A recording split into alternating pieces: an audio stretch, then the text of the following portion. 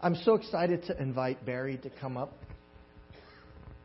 Barry is our SDMI president, NMI president, yeah. And John is our SDMI president. You're our NMI president, and Barry is going to lead us in the rest of this service, helping us to understand the heart of missions, that fire would burn brightly in our hearts as well.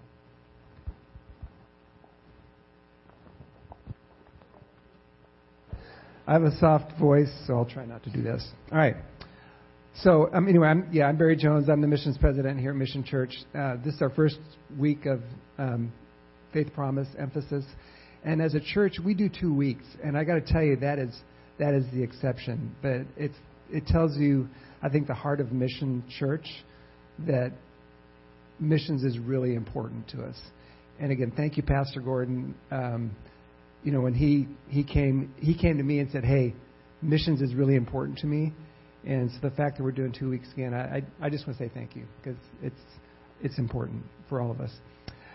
So why do we do missions as a church? Why does Mission Church of the Nazarene do missions when we have people all around us that are lost, right? We could just stay in San Diego and do our thing, and that would be a good thing to do. We want to do things in San Diego. We want to go to our neighbor.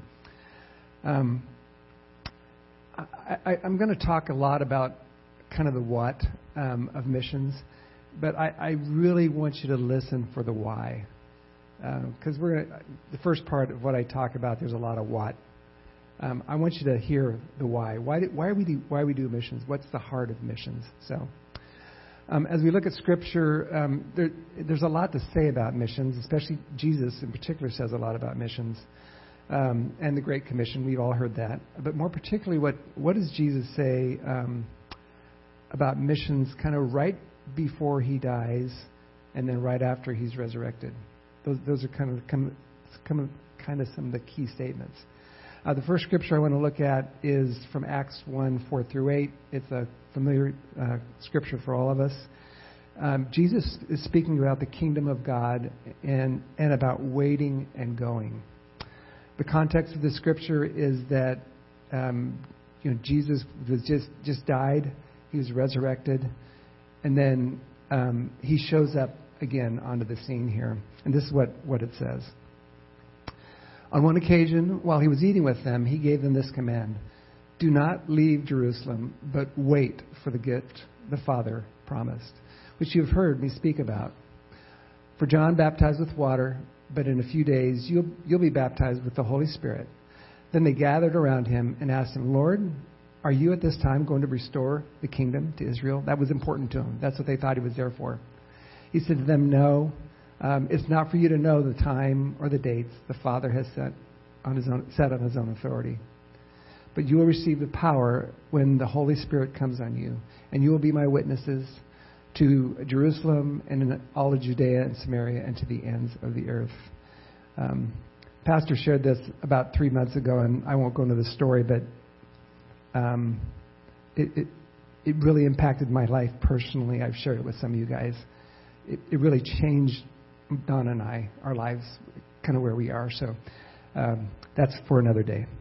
In this section of Scripture, Jesus, after being resurrected and returning to his disciples, he's instructing them to do 2 things. One is wait on the Holy Spirit, and the second is to be my witnesses to the ends of the earth. Acts 1:8 records the very last words of Jesus before he was taken up into heaven after the resurrection. If you had one last chance, your last chance to talk to your disciples, you're going to pick something really important to say, and that's what he's doing here. He's telling them, wait on the Holy Spirit, something we should do, and then through the power of the Holy Spirit to go to, how about San Diego, California, Mexico, around the world. That's what he's saying to us. That command applies to each one of us. We're certainly to go to our neighbor. Like I said, that's important. But Jesus also calls us, his church, to go to the ends of the earth. That's the why. It's not the what of going. It's the why. We're going to proclaim the gospel. And that's why we do missions. That's the why of Faith Promise. Similarly, the last words in the Gospel of Matthew are the Great Commission. These are some of the first words of Jesus following his resurrection. In Matthew 28:19, it challenges us to go make disciples of all the nations, baptizing them in the name of the Father, the Son, and the Holy Spirit. I say this every year at Faith Promise, but it just because to me it's so impactful. It's what it's really saying is, in your going, make disciples. That's what Jesus wants us to do. It's in your going. It's a lifestyle. The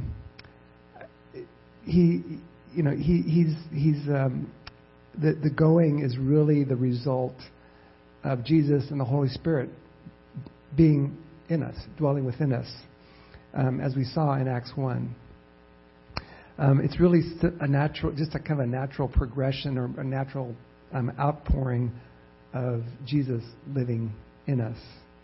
If we're sourced by God rather than ourselves, something our Sunday school class has been talking a lot about lately, we're going to want to go. It's not a command anymore. It's a desire. It's kind of the why. Jesus wasn't talking about a program or a great trip. We're going to talk about some great trips.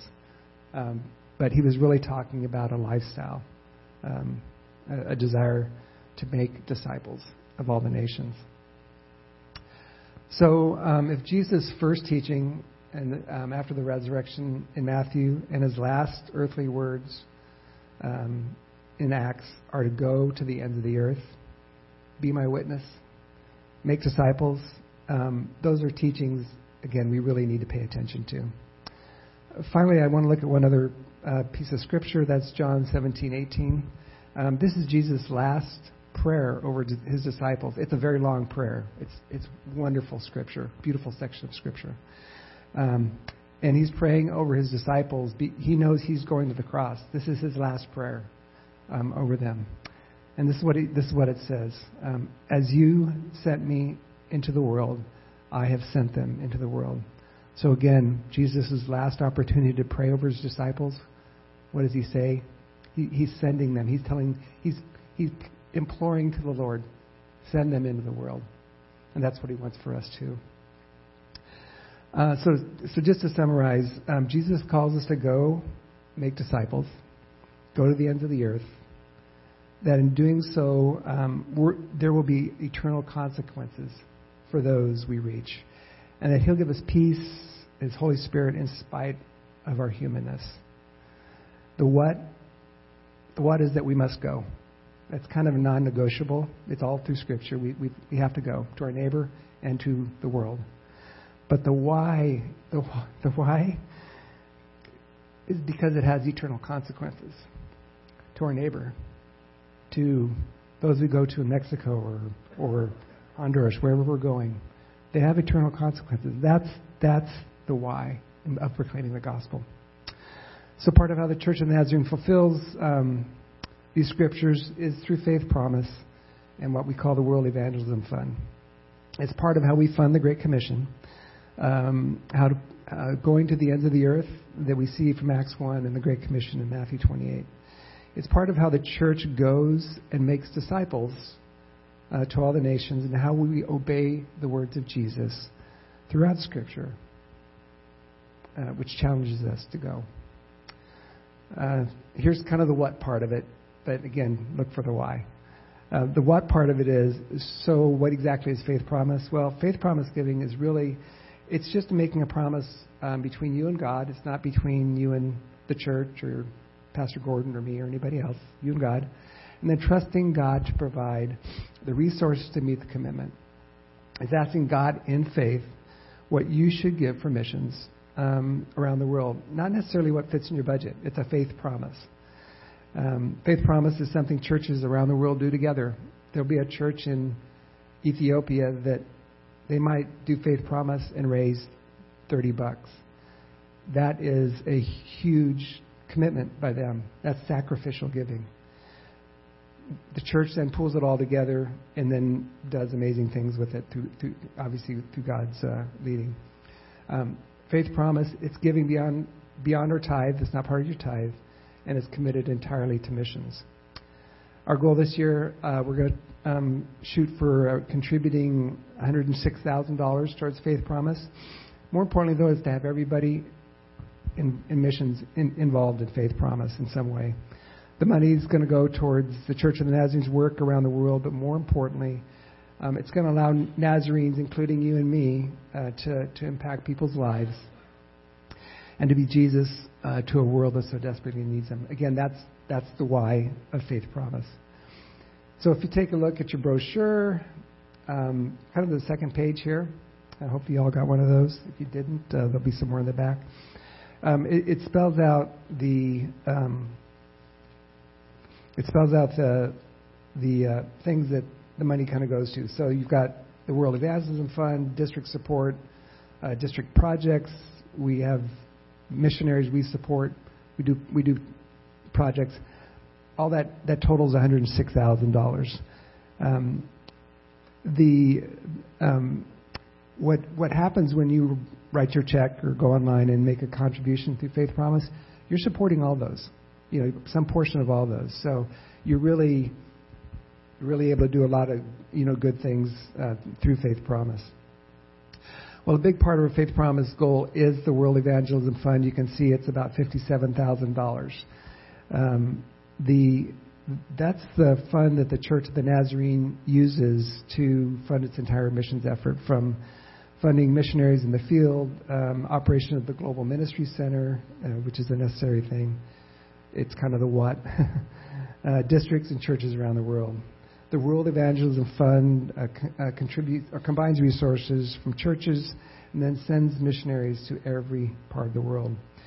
Your giving to the World Evangelism Fund actually allows you to participate in supporting churches in 162 different world areas. There are very few world areas that the Church of Nazarene isn't in, including ones that we can't talk about because they're still proclaiming the gospel in those places. So hopefully you had a chance to watch this week's Missions Minute. Renata, our children's pastor that was just up here, she talked a little bit about how the World Evangelism Fund impacted her and her family. She's a missionary's kid. And so they were in the field in Africa, and while they were serving, the World Evangelism Fund, it covered things like schooling and medical needs, things that we kind of take for granted. Well, if you're a missionary in Ethiopia and her sister's appendix was about to burst, and the church made sure that she got to a hospital that was, I think she said, 4 hours away. That's the why of the World Evangelism Fund. It allows our missionaries to be serving Christ and still feel supported and loved. So how else does Faith Promise impact the world? Well, we support our missionaries. Steve Horrocks, he's around here somewhere. Dave and Christy Johnson, Alco Mueller. They're all people that are serving in places around the world, and that's part of where your Faith Promise goes. Okay, that's enough of the what, right? So hopefully this does give you a big picture of what the Church of the Nazarene is doing. I love the fact that we are a part of a church that wants to go to every nation, every tribe. I'm excited to be part of a church that does that. Not just this church, but I mean globally, the Church of the Nazarene. So those are all the big picture things. I want to talk about 4 specific ministries now that we are directly involved in. Kind of the why of these is that it really these 4 ministries, they allow us to be the hands and feet of Jesus in a very tangible way. So I hope you hear that. Vic Enchelmeyer is going to come up and share about Casa Nazarene in Bolivia. Yeah, that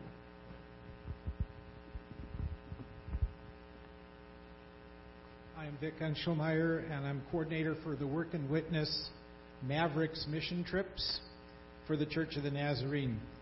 Mavericks teams are made up of about a dozen or so people from the United States, and they're joined by probably another dozen Bolivians. When we come down for about 2 weeks to Bolivia, to the city of Trinidad, which is located as the capital city of the Beni in the northern part of Bolivia.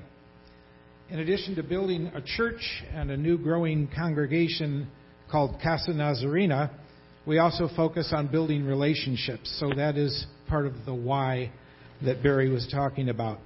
We're there to encourage and provide hope and support for about 2 weeks during the year, where the rest of the year they're working together to build their congregation and serve the community of Trinidad. We also provide medical and eyeglasses clinics, so we have a place for nurses and doctors to participate right on the job site, and then the local pastor can visit with all of those who attend the clinic and have a chance to build a relationship with them, and they might become part of the congregation. We also sponsor children's activities, which include sports and puppets and vacation Bible school. And then we also do a nightly showing of the Jesus film, which is an evangelistic opportunity to share Christ with the people of the local community, many of whom come to receive the Lord during the week. This coming July, we'll do our first post-pandemic trip to Bolivia, Lord willing, and it'll be July 12 to 25, July of 2022. Mavericks began about 1997. Retired missionary Larry Webb began doing these trips, and did about 35 to 40 of them before he passed away last November. He passed the torch to myself to be the coordinator for the Mavericks trips, and we're looking forward to our first one since 2019. Judy and I went on our first trip in 2015, and we were really blessed to be part of that trip, and I've gone on 2 subsequent trips. Several people from our church family have been part of these trips. We encourage you to consider being part of a Mavericks trip or being involved in some way.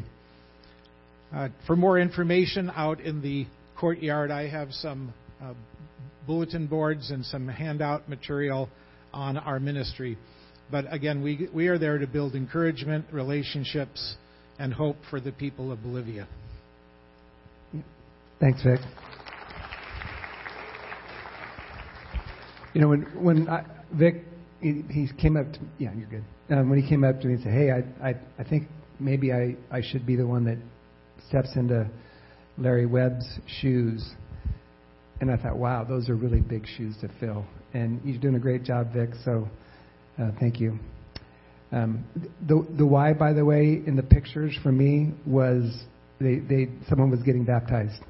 You know, again, great trip, but the why is people being saved. So, in 2019, a group of us went to Honduras to partner with a vocational school run by the ministry Cocal Gracias.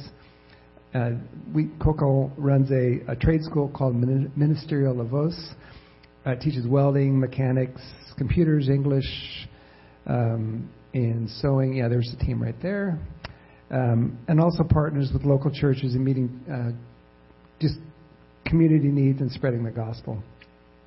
Our trip in 2019 included helping complete second-story building. This is not that, by the way. We're going to talk about this a little bit later, but and conducting a health clinic, sharing testimonies. Did lots of things. Angela Cobbs was one of the people who went on the trip, and she's going to share a little bit about the trip and ministry. Where's Angela? Where'd she go? There she is. I'm going to ask her a question or two, and then she's going to talk a lot, I'm sure. She likes to do that. Love to talk. Yes, but it's so much fun to go on mission trips with Angela. We've done a lot of them together, and she's just a ray of sunshine. So tell us what the team did in 2019. Yeah, so we got down there, and we got to go to the school, Ministerial La Voz, And there was some of us who were working on the bottom floor of their building, and they were sorting through all of their sewing materials. There was a huge room of just sewing stuff, and that was a lot of work. Some of us were painting. We had quite a few rooms to paint. I got to help with the construction in one of the rooms, and so we did drywall, we did hammering ceilings, we did window. We did it all up top.